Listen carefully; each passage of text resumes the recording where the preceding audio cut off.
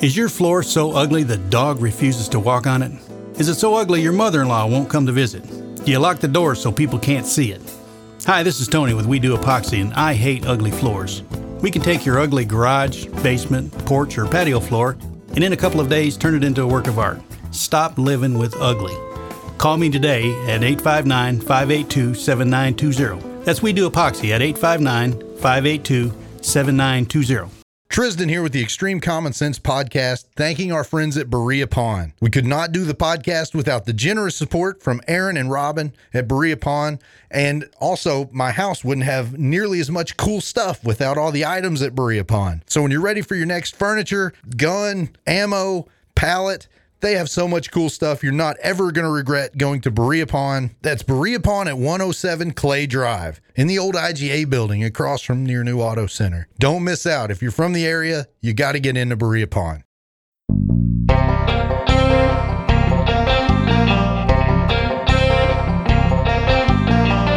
I'm Tristan. And I'm Ray. What we hope to do here is find a little bit of middle ground on some of these extremely polarizing social and political issues. Welcome, everybody, to Extreme Common Sense. What's up, Ray? Hey, Tristan. I'm out of breath. I just had to come up the steps. You know what? It is funny. The older you get, steps become less like a place to get from one to the next and more like a little smidge of a workout. Yes, ranches make a lot of sense. Yeah. But I also stole a Coke, and I really never drink Coke, so I'll probably be belching. That'll be extra for the viewers. Yes. And then we'll thank Dad's Flooring for the free Coke downstairs. Yes. Well, shh. So I had a kind of a funny experience watching you try and get your top up. Yeah, it started... The car top, not his shirt. Well, both. His, what's the word I'm looking for? Soft convertible top? Yeah, try and get your convertible top up. So I was driving here, and I guess I was maybe outpacing the storm. I saw how gray it was. I hit some rain on the interstate, and then when I made the left, heading towards the studio, it stopped. And then it caught up to me as I was pulling into the studio, and I pull in, and you're sure enough trying to get your convertible. Looked like you were struggling a little bit. You're wet. You know, it just was so much rain so fast, and there's one little quirk to that effing top, and it, when you're trying to do something really fast, it in the rain, it makes it even a smidge harder. So yeah, I'm pretty soaked, and top did go up fairly quick, but in a downpour, didn't matter. So Still me soaked. being me, the great guy that I am, I'm sitting in my car perfectly dry, and Tristan gets done, and I roll the window down 2 inches, and I say, hey, get that door open so I can run in and not get wet. As a married man, I'm kind of used to that mentality, so that's kind of, as a guy, that's how we suffer through life. It reminds me of when I was a kid. You know, there were a lot of jobs in New Jersey. New Jersey and Oregon, for whatever reasons, are the two states where you don't pump your own gas. Yeah. There's no self. And I think the state of New Jersey, Tom, if you're listening, let me know. I remember Yeager saying something to me where the state of New Jersey, I think, finally rescinded that. Or maybe Oregon did, one or the other, but Really? They're going to allow self-pumping, which moving here from Kentucky, that was something you had to learn. We never pumped our own gas. But it created a lot of jobs for 16, 17, 18-year-old kids. Yeah. I pumped gas nice. in two different places. And I'm down at Tom's Friendly Mobile Service at the end of my hometown. And I'm out of high school a year, and this car, and it's absolutely pouring, Tristan, and we got whatever rain gear we have, but it's just miserable. And the window goes down about that much, and this guy who I graduated with, Pat Donlin, goes, and gas was cheap in those days, he says, give me $1 so I can make it down to Sunoco. And we're just drenched. Oh, that's nice. Pumping gas. But anyway, what else is up? Yeah, man, little everything. Yeah, speaking of marriage, I think you ever have a week, and I'm sure you have. You've been married how long now? It'll be 35 years in August. Nice. So So I'm in next month. Congrats, man. That's a Only pretty seems like yesterday, substantial- Tristan. And you know what a miserable day yesterday was. So I'm in one of those weeks where, like, I think my wife's mad at me, but I'm not going to ask. You ever have one of those Sure. where it's just a little bit weird Sure. and she's being a little bit, and I'm just like, and I think you learn, right? And you're like your first 15 years of marriage, what's wrong? What's going on? Let's talk about this. Let's get to the bottom of it. And as you get older, it's just kind of Fuck like, it. yeah, what do you want for dinner? Like, please, I don't want to do that. But you're not sure why? You got some inkling. Listen, Ray, what I've learned in marriage is that I do everything wrong. So Fair. It's just one of those things that I've done wrong, and I don't know what it is. Fair. If she brings it up, of course we'll address, but, I'm not bringing it up. I got you. I'll just slide right through, man. That is a great coping strategy. Yeah. It works well. Well, too, there's so much, I don't want to say anger, but like in the beginning of something when somebody's mad at you, but if you can just ignore it for 3 or 4 days, they become way less mad. Like it's just, they're not as passionate about whatever they're mad about. So how are you with, because I'm terrible with it, with, for lack of a better word, compartmentalizing. And what do I mean by that? Or what I mean by that is, do things bug you or do they kind of roll off your back? So I hate, for all of my ability to bust balls and be a pain in the ass, I don't like the anxiety it brings. In fact, a fellow employee who we each worked with at Wallingford said to me, for somebody who likes to bust balls as much, you hate the tension it creates. And it's really true. It's that weird Irish dichotomy. That is funny. So when there's tension, does it stay with you or are you able to go through your day and forget it? It depends, because I feel like on certain levels, like I think mostly with work, man, I can just take anything and compartmentalize that and put it back, and it doesn't bother me as bad. Maybe at home it's a little bit more, but as I say that, I think, at work too, like if Kelly sends me an email at 10 p.m., I'm just like, God damn you, why is that sending me an email at 10 p.m.? So I don't handle that as good as I probably should.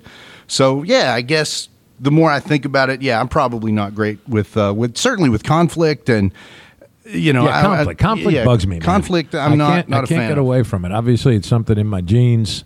It's in the family. But now I look at somebody like Yeager, and goddamn, it just doesn't bother him. Now, Matt also was staring down death at age 38 from Hodgkin's, and he survived, 22 years now, right? 38, 48, 58. He just turned 60. And I think that gave him a perspective that perhaps you and I don't have. I've never had that conversation with him, but I think it's really true. I think that probably is it's obviously a life-altering thing that happens to you, but he just does not sweat the little stuff. Yeah, that's good. It is good. No, I will say this. And Trish, maybe he's always been that way, and maybe it wasn't a cancer, but could be. But the cancer, I'm sure, definitely helps you put things in perspective. I think it does. Yeah. Yeah. But I will say, as I get older, I do feel like I tend to get more mature on things that either would have bothered me a lot more or made me more angry. I've easier to let that stuff go maybe than 10 years ago. So I'll tell you a very funny story, and I won't name names. I'll just say it involves my son and some friends. Nice. And there's a younger brother who's now kind of doing the dumb shit at 20 that my son and his buddy were doing at 20. And there's only, maybe 9 years difference between the young man and his brother and Ray, where there's a 30-year difference between me and those kids when they were kids.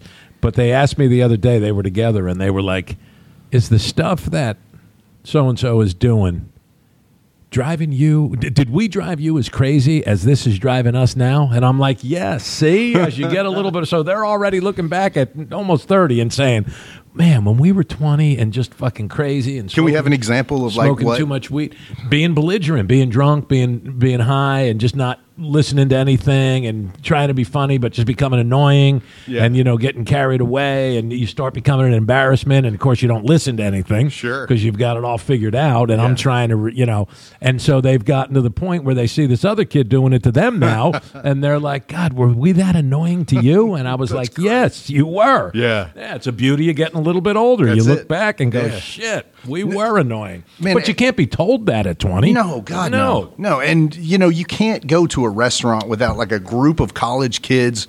They're always loud and laughing and just kind of obnoxious. And again, we probably all did that. So you can't be like, just shut the fuck up. Well, but there is in the back of your mind, the older you get, you're kind of like, Get it You know right. what's interesting about that, Tristan? We went to a place in Lexington called Frank and Dino's, which is an Italian restaurant at Sinatra and Martin. Very good. Patty liked it, didn't love it because it was quite spicy, her meal was. I got clams and linguine. I thought it was great. We had an appetizer. But 4 of us went out, and it was like a $340 meal before tip, you know? Fucking beers were $8 a piece. Glass of wine was $15. But I thought, no, there's my first burp, sorry. I thought, fair warning.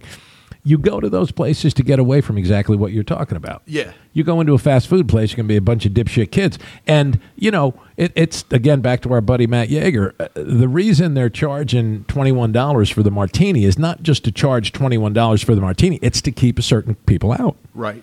And that's maybe a little shitty and unfair, but that's the truth. Absolutely. So you go to a higher-end restaurant, you're not going to run into...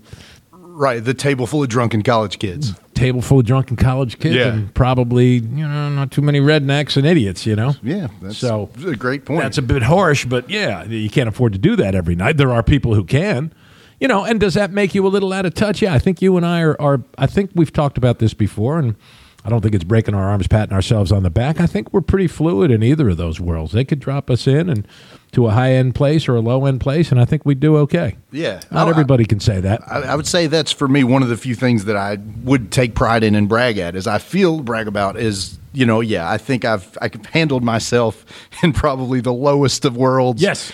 I've been in both. Yeah, and to now dealing with rich people and people like the governor periodically, and, you know, you do, it's fine. I mean, we each told stories last week about running out of gas. You with a cousin at a gas station, me with a buddy, and getting $10, you know, a piece to change a tire. And again, that's not a high-end story. The Kennedys don't get to tell that story. Exactly. But we also could sit with the Kennedys and make sense. So, they wouldn't sit with us, but I got it. Yeah, had dinner with Brian Lamb, founder of C-SPAN. Yeah, that's right. So, and didn't throw up or embarrass myself. Yeah. Well, I remember asking, third time I'm referencing Yeager, and I don't think the son of a buck listens to us. We'll call this the Yeager Show. Yeah, I don't think he listens to us, but he had met R.J. Corman at a radio function. And my question, I always ask 2 questions. Make a good neighbor, would you have a beer with him? And he said, I'll never forget Matt's answer. He said, well, maybe, but he wouldn't have time to have a beer with you. Because R.J. Corman, I guess one of the second or third wealthiest Kentuckians, now passed away.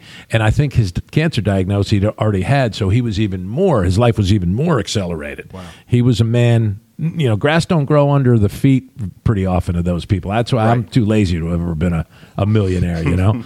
Those people are on the move. That's they true. really are. Yeah, you got to give him that. Yeah, I mean, even Trump, absolutely. fucking guy's energy is to be in awe of. Yeah, he's certainly not hanging out at his house for a week at a time without, like, he's constantly. No, Trump is a guy who moves. You can definitely give him that. Yes, I mean, he is filled with energy. There's no doubt about it. Yeah, now I'm sure we could probably come up with exceptions, but yeah, I'd say. Yeah, sure. Yeah. There's some lazy millionaires. All that's funny. That'd be a great book, The Lazy Millionaire. That's what I want to be. I want to be a lazy millionaire. Well, I worked with this guy I'll never see again. This was back in Jersey, my one foray into the corporate world. I worked for an employment agency, and it was a shirt and tie every day and, you know, a closed-in office. I did it for a better part of 2 years. But I worked with Jimmy Betzel. Never see Jimmy again. We were each in our 20s. He was a couple years younger than me. And his goal, this would have been 1985-6, Jimmy's goal was to become a middle manager at AT&T because his point was, you know, they're probably going to pay you back then maybe $60,000.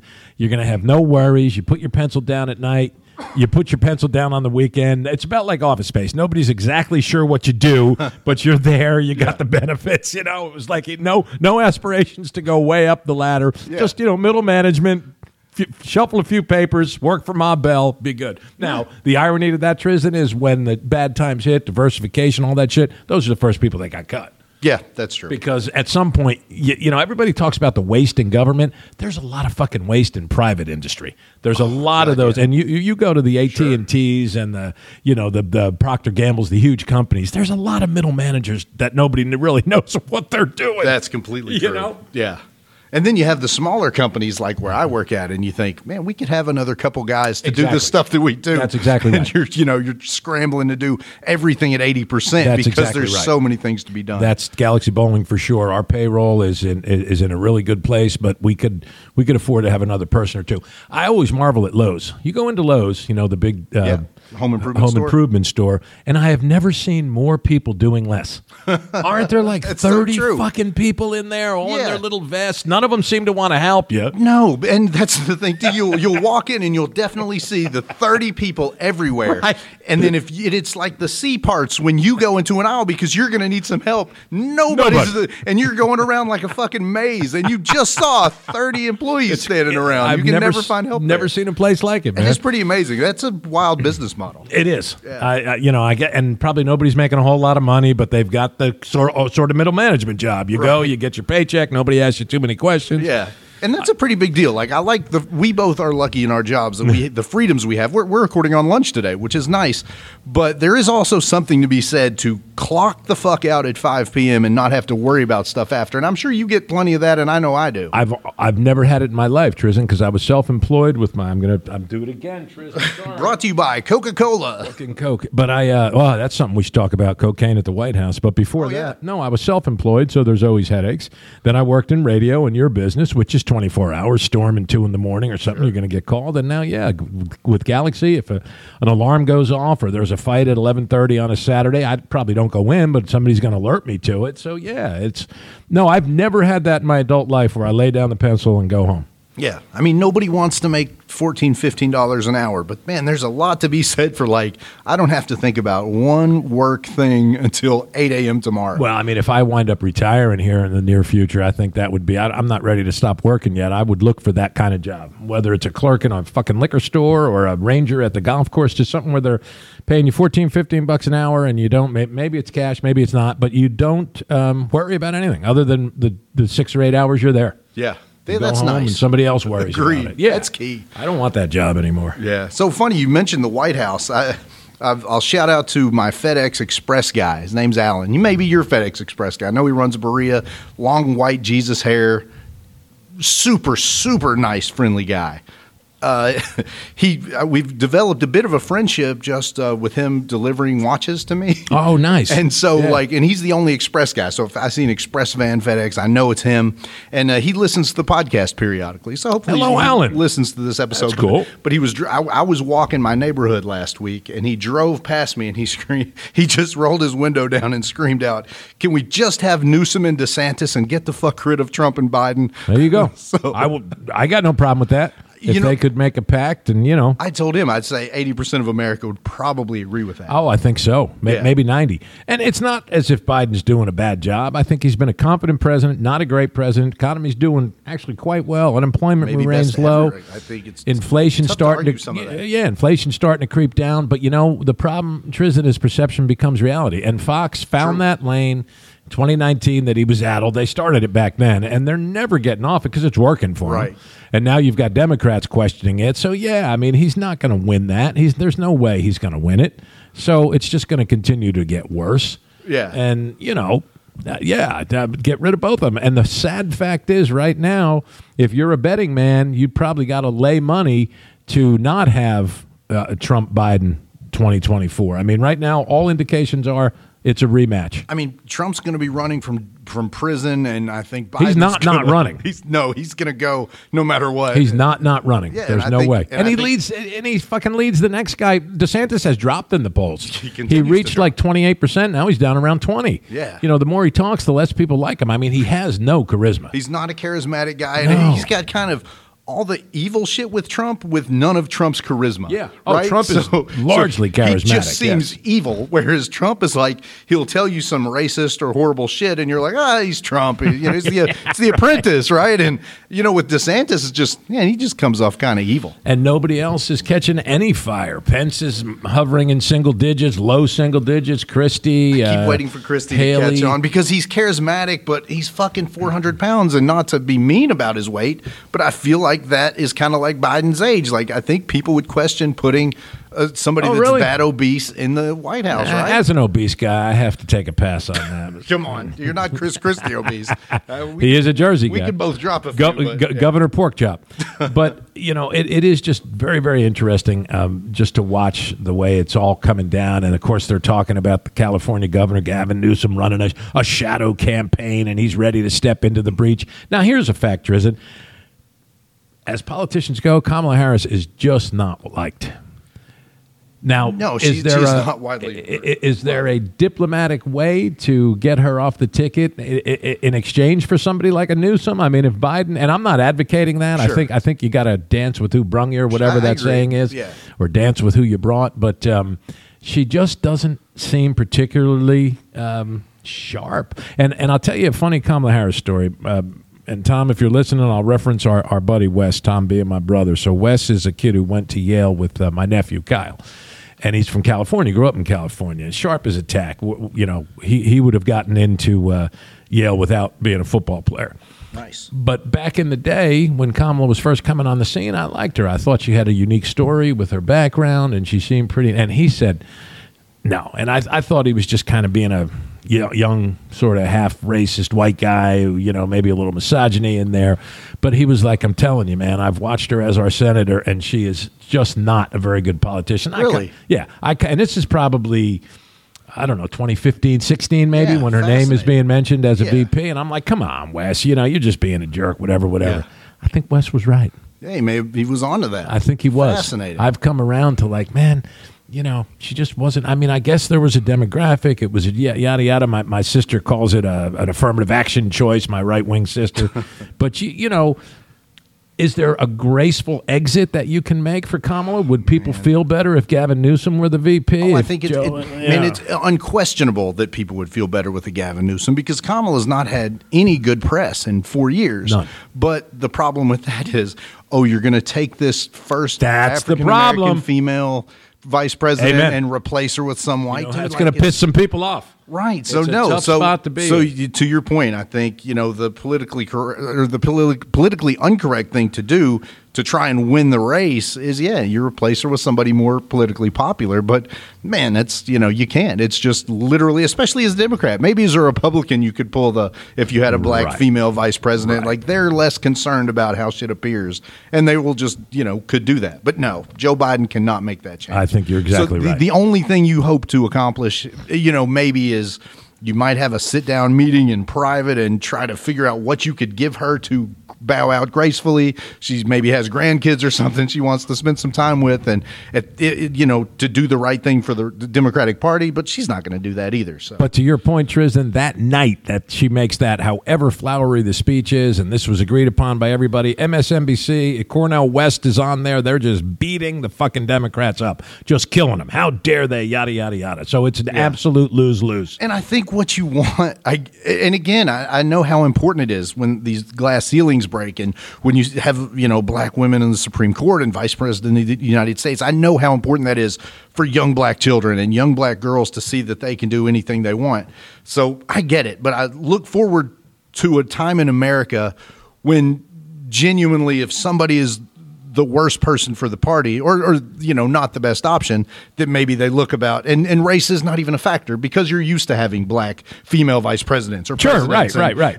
But we're not at that point yet, so now we have to do the best we can. Right, and everything becomes a tinderbox, and it becomes overblown with social media and 24-hour news cycles. And we always talk about social media, but let's not discount 24-hour news cycles. They have to fill that 24 hours. Completely. And so they started first, and then and then social media came along in between the two. My goodness, I can't break away, because I guess that is my addiction. But I often think, let me just put on old movies. Let me watch Casablanca and fucking White Christmas and Gone with the Wind, and just take a break from all this. And because I always say that's sort of my blind spot, or my weak spot in pop culture, is older films. 4 times we'll mention Yeager. Nobody knows Yeager show. Nobody knows old films like him, man. Nice. And he was a film student at UK, and often talks about him. And I know the classics. I've never made it through Citizen Kane. Have you? Really, I love Citizen Kane. You do? 3 times. It's Matt's favorite movie. Yeah, big fan. I struggle to make it through, Really? man. So I just got to sit and commit. Yeah. Well, and I'll say this too. What helped me is the first time I watched Citizen Kane, it was in a film class in Berea College, and kind of getting it explained to me how a lot of the shots had never been done before. That's why he loves it. You really get interested in, oh my God, so, the genius Orson Welles. that was Orson Welles, Yeah. and some of the things he did before anybody else did them. Absolutely right. Like, so that makes it fascinating. But again, I love that story too, because I don't want to say I can relate to that, but just growing up poor and now being solidly in the middle class, I mean, you do look back as a child and you think, man, how fucking easy it was. And, nobody had expectations and you could, Right. really is your new car better than your sled at 10 years old when you had no job and nothing going on? So like that, I love the whole, I think that idea never gets old, as well as how great the cinematography is. Right. I think it's twofold. I think Matt thinks it is a great story, but also what Orson Welles did in 1940s? Yeah. Making that sounds Citizen right. Kane? Late 30s, early 40s. Late 30. It could have been 39, yeah.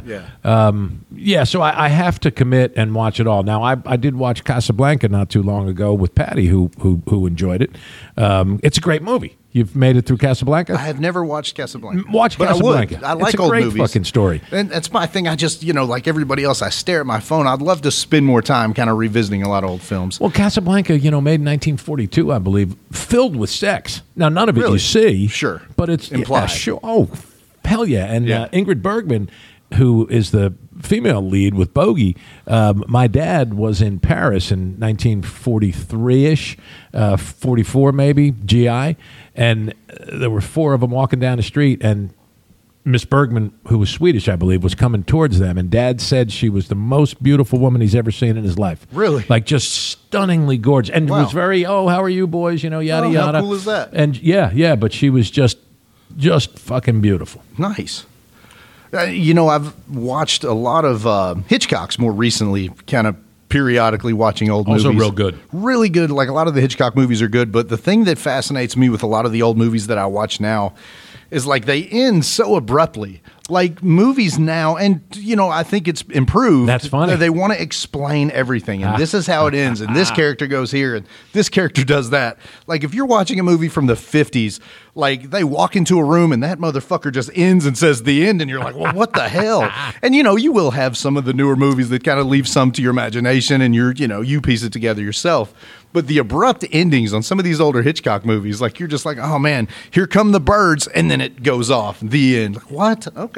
And there's absolutely a case to be made that, and you hate to compare generations and something's better, but there was better storytelling. The CGI and all of the ability to blow stuff up and the Marvel films, I mean, they have their place, but it almost keeps Hollywood from making stories. Sure. Just make some good stories. I mean, one of the things Sean Penn cited when he quote unquote retired, but I don't think he really is he said an independent film, which won the Academy Award for Best Picture in 1975, One Flew Over the Cuckoo's Nest, doesn't get made in Hollywood today. No chance. Because they're too busy blowing shit up and having Iron Man and on and on and on it goes. And there's a lot of truth in that. Yeah. And I'm a story guy.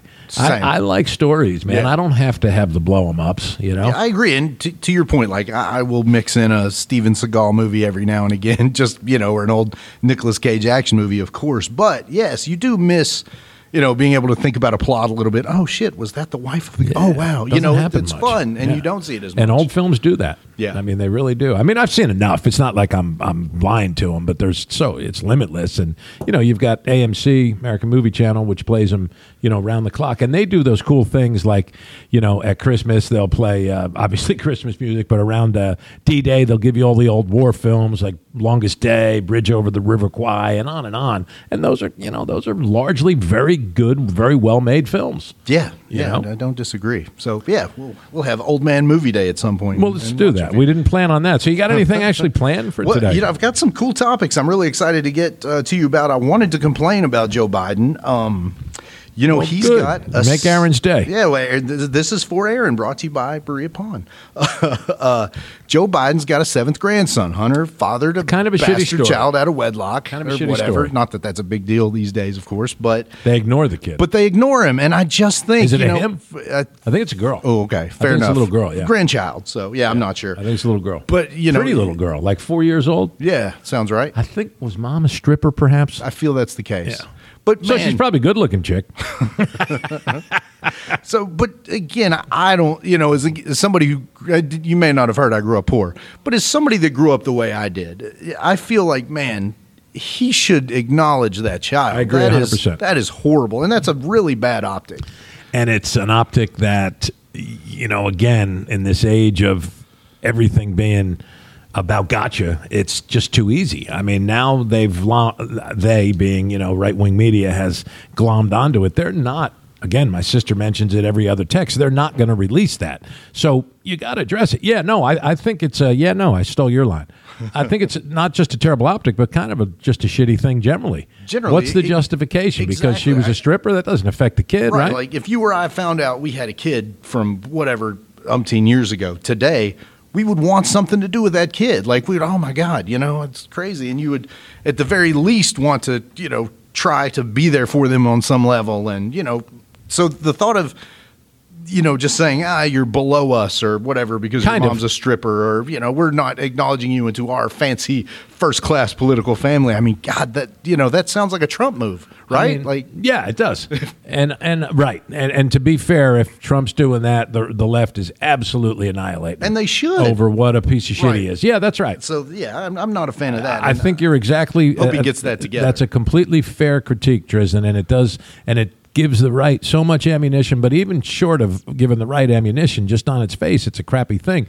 And I guess that's the story. It was an illicit affair that Hunter had, who does seem to be, Joe had Bo, who seemed an upstanding guy, who served in the military. His life was cut short by damn cancer. And Hunter, Yeah. You can't, and Hunter just seems to be a bit of a fuck up. Yeah, he feels like he is that guy that sort of entitled, grabbed onto dad's fame, making anything he can, no matter how he can from that, and kind of a druggie and a shithead. I mean, kind of fucking Bo's wife shithead. After he died.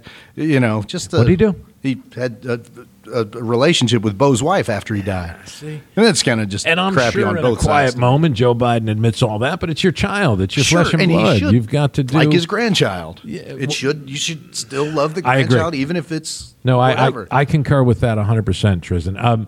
Now, is the cocaine hunters? Well, what if it was? What a big story if it was. I mean, Jesus Christ, who brings cocaine into the fucking White House? How do you get it in there? Like, I would imagine there's a bit of security. Man. No, it's more than a bit. Yeah. Now, again, it was Fox News last night, but it was O'Reilly. It wasn't Fox News. News Nation, Cuomo. You ever see Cuomo's show? It's pretty decent. Chris clips. Cuomo? Yeah, I should watch it more. You should, because he's pretty fair. I remember back when he was on CNN, I used to think, you know what, I like this guy because he does try and hear from both sides. Well, he brings O'Reilly on, who's still full of himself, Bill O'Reilly. Yeah. But O'Reilly was talking about, Chris, both of us have been to the White House. Riley's a big, I've done this, I've done that.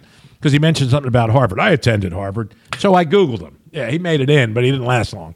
That's funny. But he was talking about the security measures at the White House, and they are intense. You're not getting in with a bag of powder unless, and I'm not saying it's Hunter, but it's a fucked up story and just adds to all of the woes for this guy. Again, I think he's been a pretty competent president, but it's the personal issues that are going to get him at the end. Yeah, but that said, it's also kind of ridiculous because of the personal issues Trump had for the people that glom on to Hunter Biden and say, oh, it's so bad, when they completely turn a blind eye to everything that's happening on the right. And that's a very fair critique also. Yeah. Yeah, you're 2 for 2. Joe is wrong to do what he's doing with that grandchild. Yeah. And Hunter is, what'd you call him, a entitled POS? Yeah, I think basically. Sure. But we saw both of those in the Trump family. Neither of those two Trump boys seem terribly likable to me. No. I mean, they just don't. They don't pass the grab a beer test, I feel like. I don't know so. that you'd want to sit there with those guys. Now, Ivanka's Ivanka? Or is Ivanka, that that's right. Ivanka. And Ivana was the mom. Who passed away. I mean, she's a beautiful woman. You got to say that. And then that guy's, she's beautiful. If it wasn't blood, I'd date her. Jesus, come on, Donnie. You can't on air. I mean, you can't say that about your daughter ever, but you certainly can't on air pull that out, right? No, it's not a good thing. Donald, oh my gosh. And and maybe they're decent enough people. Hell, maybe Hunter Biden is, Tristan. We're judging from afar, but Sure. the whole neighbor test, have a beer, are fair critiques to me because we're middle class working guys, and that's sort of how I judge things. I don't know if any of those the three Trump kids or Hunter passed that test. Yeah. I'm with you. I mean, I would be open to it if they're listening. Sure, so would I. Prove us wrong. But just from watching documentary footage of his sons, and you definitely don't feel like you don't see anything in their eyes that say, I care about the people they're chatting with, and like they're not interested. Like, I watched the documentary on Trump that was on HBO, and it was a lot of footage from Trump rallies. It was, I'm sure it had a twinge of bias, but people would just come up to Donald Jr. and, oh man, I just appreciate so much what your dad's doing for the country, and he kind of looks over there, oh thanks man, kind of, and I'm sure you get that 500 times a day. It's probably easy to look, whatever, but man, you just when you see Joe Biden, somebody comes up to him like, at least he's good enough to fake, oh well, it means a lot. I just appreciate it so much. Like they have no sincerity. No, I think that's exactly right. And Eric, I think Donald Jr. is pretty bright. Eric, just not, he's a little bit vacuous, so sure. He's got that working against him too. But at any rate, who are we to judge? So fair enough. But I've got two more things that I really want to get to. First of all, we've got to touch on the affirmative action ruling about colleges, because I really want to talk about that generally. But what do you think about that as far as the college ruling that just came down? It's a very, very contentious issue. And I think if you met John Roberts, the Chief Justice of the Supreme Court, who's, I would say deciding vote, but these are going 6-3, so he's not really. But he's on the side of the majority, writes a lot of the opinions. I think you would find I think he definitely passes the neighbor test, although you and I wouldn't be living in his neighborhood. Fair point. And I think you'd find a fine man who represents his position well. And I think that he would like to see a colorblind society. And I get that. Like, judging by skin color and gender and religion and so forth is not a great way to be. The point you made before, it would be great when we reach the place where if you had to dump a female African-American vice president, nobody would be pointing fingers at, that's terrible, that's a throwback, yada, yada, because it would be so commonplace. So that's the aspiration, but we're not there. We are not. So, you have to kind of, so I always go back to this great story, and I think I've told you. Soledad O'Brien, who's a black journalist, worked on CNN for a time. I saw her tell a story. She was at Harvard in probably the early 90s. And she was in her freshman year, and she was hearing these rumblings, obviously from other students, about the fact that she was only, you're only here because you're black, and it was obviously bugging her. So she called her grandma, who she was very close with and who was obviously a wise woman, and she explained to her grandmother, and her grandmother's answer was, well, that's fine, Soledad, and it might even be, but you tell those people that's a lot better than when you couldn't go to Harvard because you were black. Fair point. It is a fair point. Yeah. So, yeah, I mean, and O'Reilly actually visited it last night. He thought the decision was great. Now, he made a suggestion which I don't think was far-fetched. So if you did a completely blind, Tristan Reynolds, Ray White, you don't know anything about them other than you're looking at their on paper, information on paper. Sure. And if you want to look at, wow, grew up on the south side of Philadelphia or grew up on the east side of Boston or the west side of Louisville, okay, then they grew up pretty tough. Maybe we consider that, irregardless of skin color. Could be a black kid, could be a white kid. It's largely probably going to be black kids, if you go to those neighborhoods. Yeah. South side of Chicago. That could be a factor. Okay, maybe we go to that, but I don't think they really talked about it. I mean, Roberts did say in his decision, because he is a clever man, you certainly are still allowed in the interview process for college to discuss your background, and if you think it affected you negatively, then by all means tell that to the interviewer. But, they can't use it to place you there. Well, I hope I'm not becoming Republican, but maybe more toward the middle, because in this particular issue, I'm not becoming a Republican. Now, that Aaron didn't. I hope I didn't. I hope I don't hit the Donald Trump supporter. That'd be a good epitaph on a tombstone. I never became a Republican. I survived my entire life as a left-wing libtard. But no, I think this is what I will say. I think it would be completely ignorant to feel like something as recent as civil rights and as recent as redlining and as many very obvious examples of systematic racism that were yes, white, yeah. To say that we're post-racial now is silly, and to think like it's like an equal road for a black person in America, or not just a black person, but for people that have been systematically held down by everything that the white hierarchy could throw at it. It's fair to point out that a lot of black folks now have become post-racial. Like Jay-Z's kids don't need to be factored in that they're black on a college application. LeBron James' kids, and it's two examples, but there's thousands of those types of examples. So to your point and to Bill O'Reilly's point, what's so wrong with saying there's a lot of Appalachian kids that have it really, really bad, and waiting somebody that grew up, below the poverty line or homeless or something with, together as a big group, instead of just saying your skin color alone makes it hard for you in this country versus how you grew up. So yes, if you were poor, if you were west side of Louisville, to your point, I'm more open to that, I guess.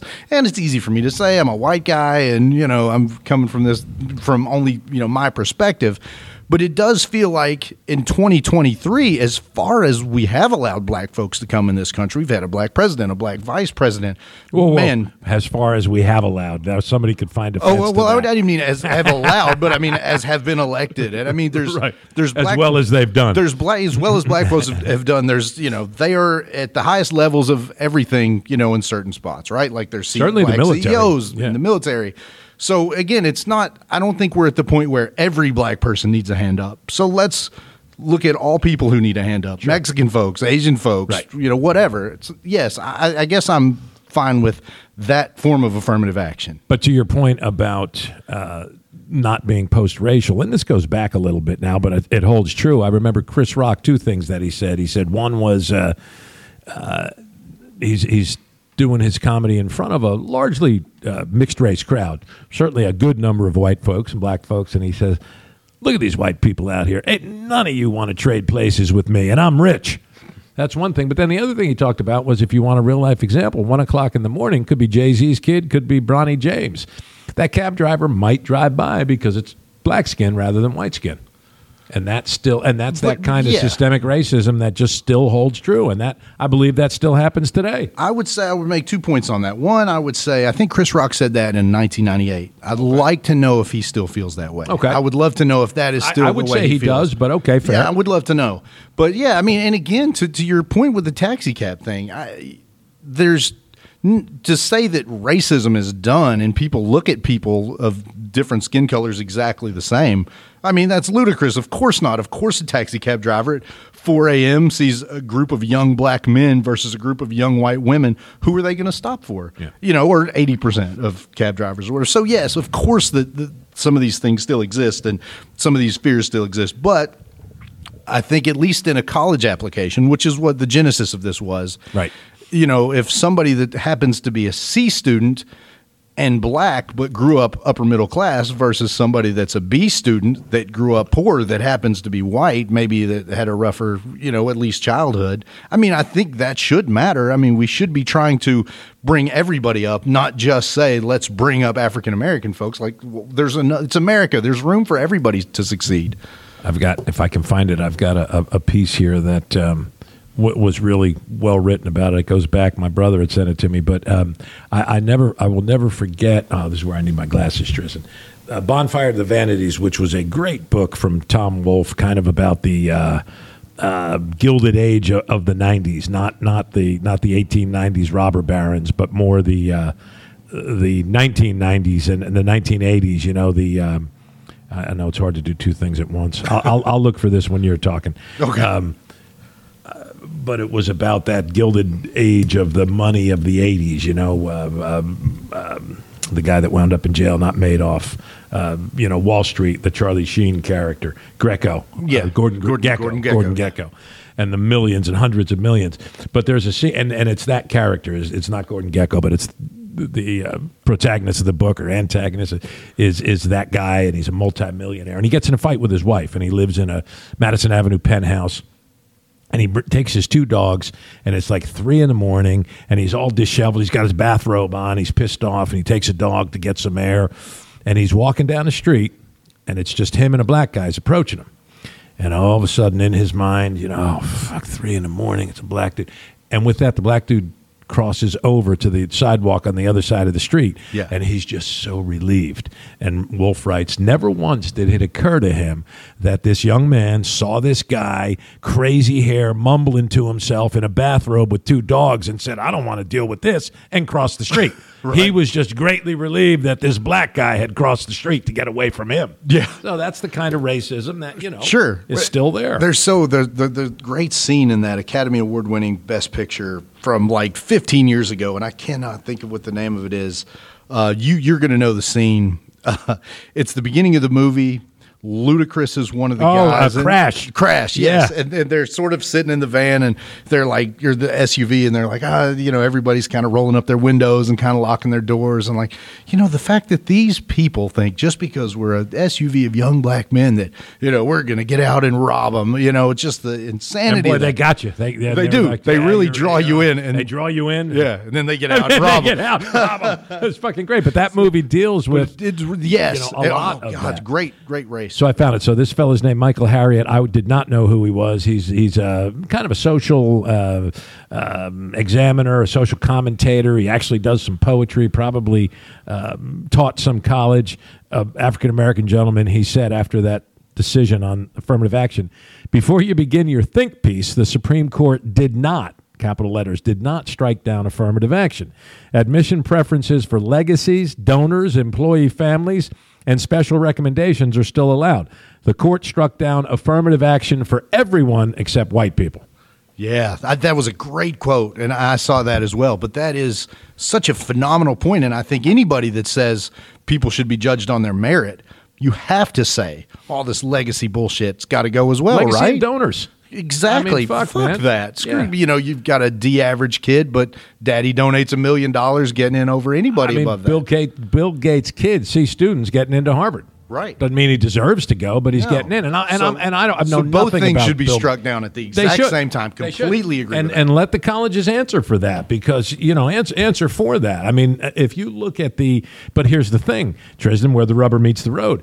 Harvard's endowment is second to none at, I don't know, now upwards of $40 billion. Maybe it's surpassed that. $40 billion. Pretty good. It's That's just more than we've got incredible. between us. I mean, to put that in perspective, I think state colleges, like I think Eastern might have $200 million, $40 billion. I know Berea College is up there. I think they were at $1 billion at one time. Oh, yeah, they've got a huge endowment. They were top 20 in the country. Yeah. Because it's not a hard thing to raise money for. You call a big shot and you say, hey, we have this great mission where we educate underprivileged kids from Appalachia. Oh, I can write a $10,000 check for that. But, if you're if you have that kind of money in your endowment, you don't want anything to get in the way of that. You want those checks to keep coming. So, if your kid gets in, we'd kind of wink and nod at that. But it's good business. But it's hell of a shitty. good business. Yeah. But if somebody actually wanted to push that and see how many, I don't think Ted Kennedy was an A student. I think he was probably a C student. He went to Harvard. Yeah. So, it's kind of sickening because, to your point, at least this was something for African-American kids that, were going to at least, I guess, and I'd like to know how that worked too. Like, was a C African-American student going to get in over a B student? Or I'd like to know the weight. I don't think so. These were still good students. You're not getting into Harvard if you're not getting in if you're an idiot. At some point, that's when you go to Fairleigh Dickinson. That was always our joke in New Jersey. That Fairleigh Dickinson was a school for dumb white kids. Yeah, or for not for dumb white kids, for dumb rich kids. Nice. Yeah, for dumb rich kids because it's a super expensive school. That's not a great education. Right. But I go to Fairleigh. But what's really interesting, Tristan, to bring this thing full circle and to make it fair, this suit was brought by Asian Americans. Oh, yeah. Because now that affirmative action is by the wayside, you may see the populations of a lot of Ivy League schools, Stanford and Duke, 60% fucking Asian. Because it's about 30% now. Yeah. And my nephew, and I probably shouldn't say this on the air, but maybe this would be a reason for him to listen. They can get pissed at me. He developed, if we don't want to go far as to say prejudice, somewhat of a bias. He spoke to me about this.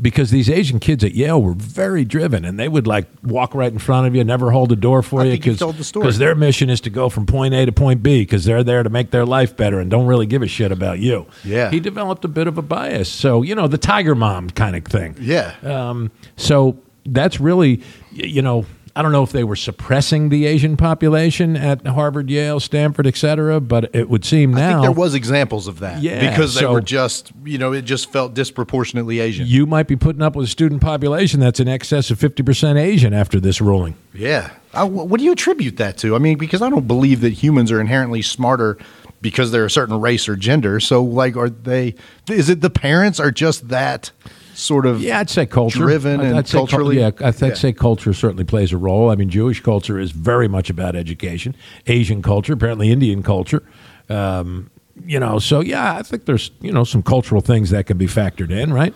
Yeah, makes sense. But it is funny. Shit, I lost my train of thought. That's all right. But just that whole affirmative action is an interesting thing because it is so intractable. Because you're going to have, neither side gives an inch. You don't hear anybody on the left saying, you know what, it has been largely successful. It's worked pretty well. Except us. Oh, I know what I was going to say. California, right. So there's real life examples. So California did away with affirmative action some time back. Which is funny, yeah.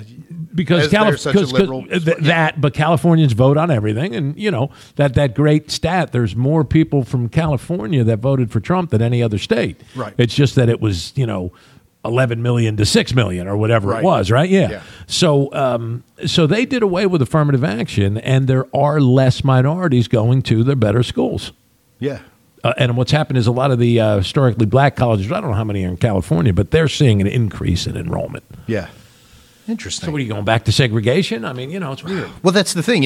The left, and to the fair argument of a lot of Republicans, does tend to almost circle around and go too far. Like, we want so bad to end segregation, and now we want it back. So, black kids feel safe in their black bubble, as opposed to, let's just integrate and let's all fucking be friends and stop that silliness. So. Well, but there's still...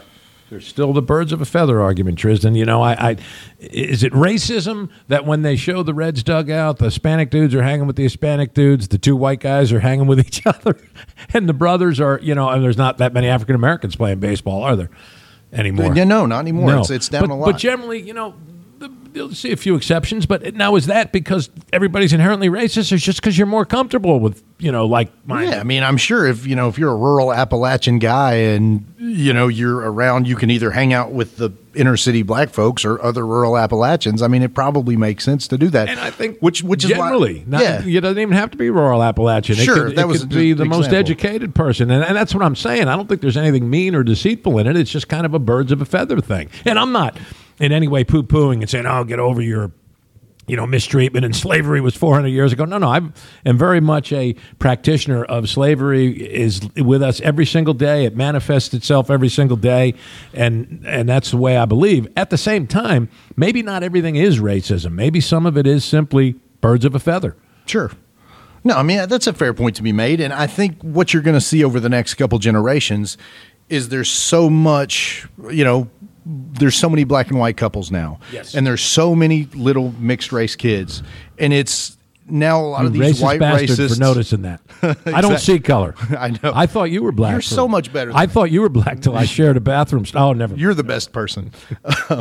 But no, I think the nice thing is we're all going to have to learn to get along, right? We're going to have all these old-timey black families with these old-time white families, and they're going to have to come together because they're going to all love these kids. So you're going to see a lot of that. Except for Joe Biden. Except Biden, apparently. But racism is still alive, but I do think that this generation is better with it. And every generation is better. Yeah, they try to do what they can. Now, that's not to say there's not some asshole 25-year-old kids that are still racist fucks. There are, but it is getting better. I mean, I think, and again, you'd have to have the perspective of a Dave Townsend or a Grant Stepp or some of the other black friends that we have to comment on that. What the fuck do we know? We're two white guys.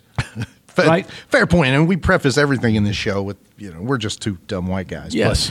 But also with, let's see, I had another point that I was going to make, and it's leaving my brain. Oh, shit. We've both done it today. It's the noon show. Black and white couples and kids and families. But I've got it back. The nice thing about that, though, is when you do force the races to mix, I don't know about force races to mix, but like when I came to college, I hadn't spent a lot of time around black folks. So you do get to this point where you're like, oh, well, all this shit I've heard my whole life, and I'm sure black folks do the same thing. You grew up in your community, you come to college, and oh man, these guys are all right? Sure. Like, or some of them are pricks and some of them are not, but like they're just like me. They're just the dude trying to get through life or whatever. So, and I think that's the nice thing about the military. I think all these examples of when you do see people come together, it feels like to me it tends to be more positive than negative. You don't leave with the same ideas you had in your head about different races as you usually come into those situations with. Yeah, and the really bizarre thing about that Supreme Court affirmative action decision, which got very little coverage, was that they did a carve-out for the military academies. Now, you can look at that two ways. You can say, well, that's government and it's not private, so we had no option on that. Or you could say, the military is the best example of integration working in America, better than sports. Why? Because a lot of sports fields are filled with African Americans and minorities, but not the offices. In the military, the offices, I mean, the Secretary of Defense is Lloyd, gosh, his name just escaped me, but he's a black man. And Colin Powell before him, Condoleezza Rice. I mean, and when Condoleezza wasn't in the military, but the military has been, since it was desegregated in, I think, 48 with Harry Truman, it has been a remarkably successful example of blacks doing very well. And I think the Supreme Court looked at that, the conservatives who ruled against affirmative action, and said, we don't want to mess with that too much, so let's leave it in place for the military academies. Yeah. Which, if it good for the goose, good for the goose, good for the gander. But again, you'd have to ask Justice Roberts that, and we're probably not going to get a chance to question him. I've got to call in to see if he can. We're come probably on not going to week. get a chance to question him. So. Yeah, but unless we can get on a billionaire's yacht. I like that. Yeah, that's a good get idea. On a billionaire's yacht, we can talk to all the conservative justices. There you go. But yeah, man. And again, I think the tricky thing with dealing with race, and certainly as a white guy, is you do want to understand how things like redlining and, of course, civil rights affected black folks, whereas not still in 2023 perpetuating a victim mentality, because I don't feel like, it's the best time ever to be any race in America, I would think. And it will be even better, hopefully, in 10 more years. So, hey, I do have one more thing I want to get to, though. Sure. And this is, the writer's strike is still going on. I don't get to watch any of my late night TV shows. Are they making any movement? None. And so I'm watching Gutfeld? An hour of Gutfeld every week. And the nice thing is, though, I mean, it does give you some perspective. Is that mousy blonde chick growing on you at all?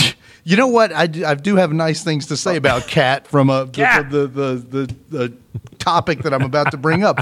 So one of the topics on Gutfeld show, have you watched any this week by chance? I don't know if I saw this one. So there was a gay pride parade in Seattle, and I guess a small portion of the gay pride parade was the gay nudists, and they wanted to be nude in the parade, of course. Well, there's a bunch of kids around, little 5, 6, 7. Yeah. So where does that fault lie? Like, as a parent, do you just have to assume if you're taking your 6-year-old to Pride that it's going to get a little outlandish? Is it, the fault of the gay community to say, we got to rein that in if there's going to be kids here supporting?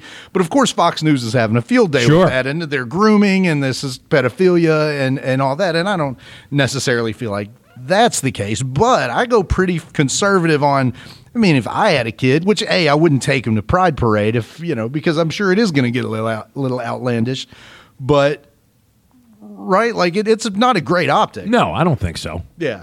And did she say something? Well, Kat sort of chimed in, kind of anti what the topic was, and she said, you're targeting this community because it's the gay community, because they've had these nudist bike rides in all these major cities for the last decade, and we've never talked about it on the show as grooming and, trying to make these children whatever.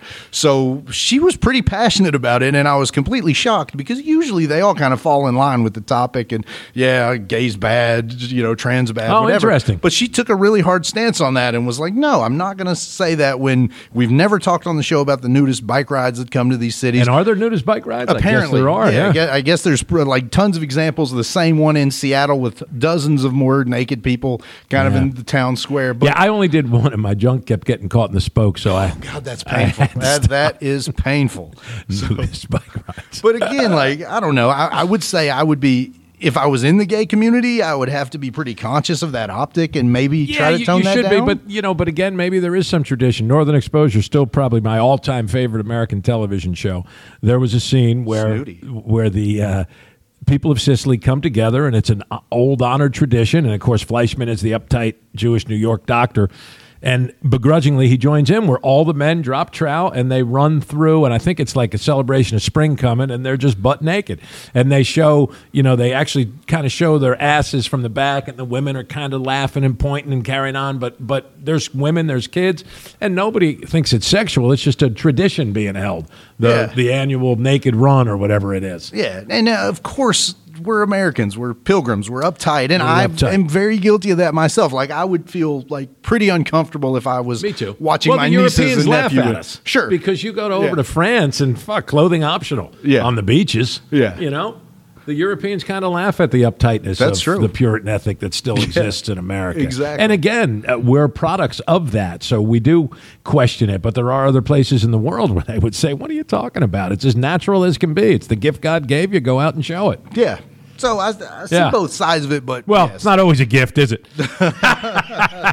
Some days. On nice, warm summer days, it's pretty I've good. gotten to the point where I make sure the mirror's fogged up before I undress in the bath. Pull out the I seem to say this every week, but somehow we killed a freaking another hour. How do we do man. it? That's it's You always got anything something. else? Shout out to Jones Brothers and Dads. Jones Brothers, Cody Jones, who Oh, I yeah. think is a friend of your son. At Yeah, one time and- was a listener coming to do a bunch of landscaping for me this month, and I'm Cody's pretty a good dude, excited about man. that. Oh, super nice guy. Yeah. So thanks to him and Dad's Flooring. Going to start putting in some new flooring for my nice. house this month also. So my house is going to be in disarray for a month, but great guys, and so thanks to you guys. Troy at Front Porch Studios, of course. Tony at We Do Epoxy. Yes, Tony. Hey, what up, Tony? Berea. Tony's going to like this episode. I think I went a little right for him today. There you go. Berea Pawn, Dad's Flooring, and Berea Pawn at buckshotandlead.com. Nate, Stoveleg Media, Rational Boomer Podcast, and I think that's everybody. Ready for a Dad's Flooring joke? Yeah, let's hear it. Dad's joke.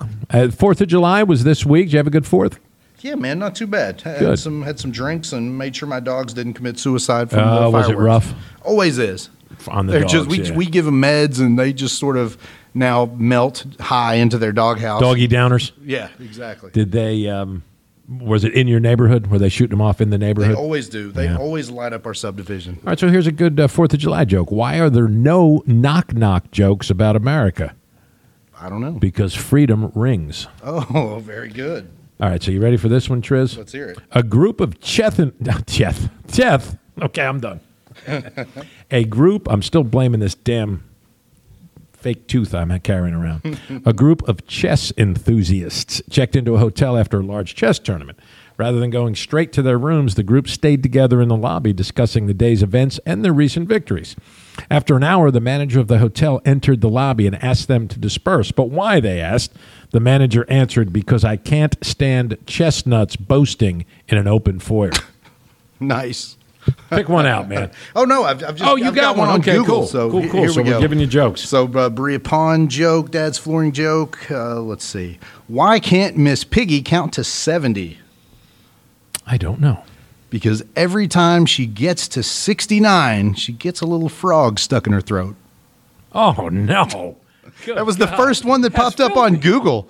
That's a pretty good one. Okay, here's another one to cleanse that That's one a down. visual for you, huh? Yeah. Aaron Kermy? Wow. At least I got it. Yeah, that's true. Two men broke into a drugstore and stole all the Viagra. The police put out an alert to be on the lookout for two hardened criminals. Yes. There we go. Yes. All right, brother. Again, somehow we did it. I don't know if we accomplished anything, but Probably nothing. Probably not. The sponsors appreciate it. The steep incline in business that we bring from the mentions, I think, is what it's all about. I think that's true. Have a great All week. right. So you want to thank Nate Metz, and you want to thank... Already thanked. I got to start listening. Yeah, to you were looking through the Damn. dad book. I thanked everybody. Can't do two things at once. No multitasking. All right, brother. So thank you, Troy. We'll get this on for you. I'll send it when I get back to the office, and enjoy the rest of your day. You too, man. Take care. Thanks for listening to Extreme Common Sense with Tristan and Ray. We hope you had fun and look forward to taking on another topic next week.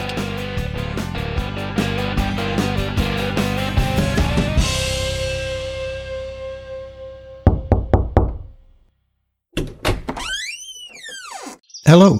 According to our research, you like podcasts. Well, if you have a passion, mission, or story, you should have your own podcast. And I have a resource you might be interested in. Go to frontporchstudios.com/products and services. You'll see how Front Porch Studios can help you enter the world of podcasting. Again, that's frontporchstudios.com/products and services. Thank you for your time. Goodbye.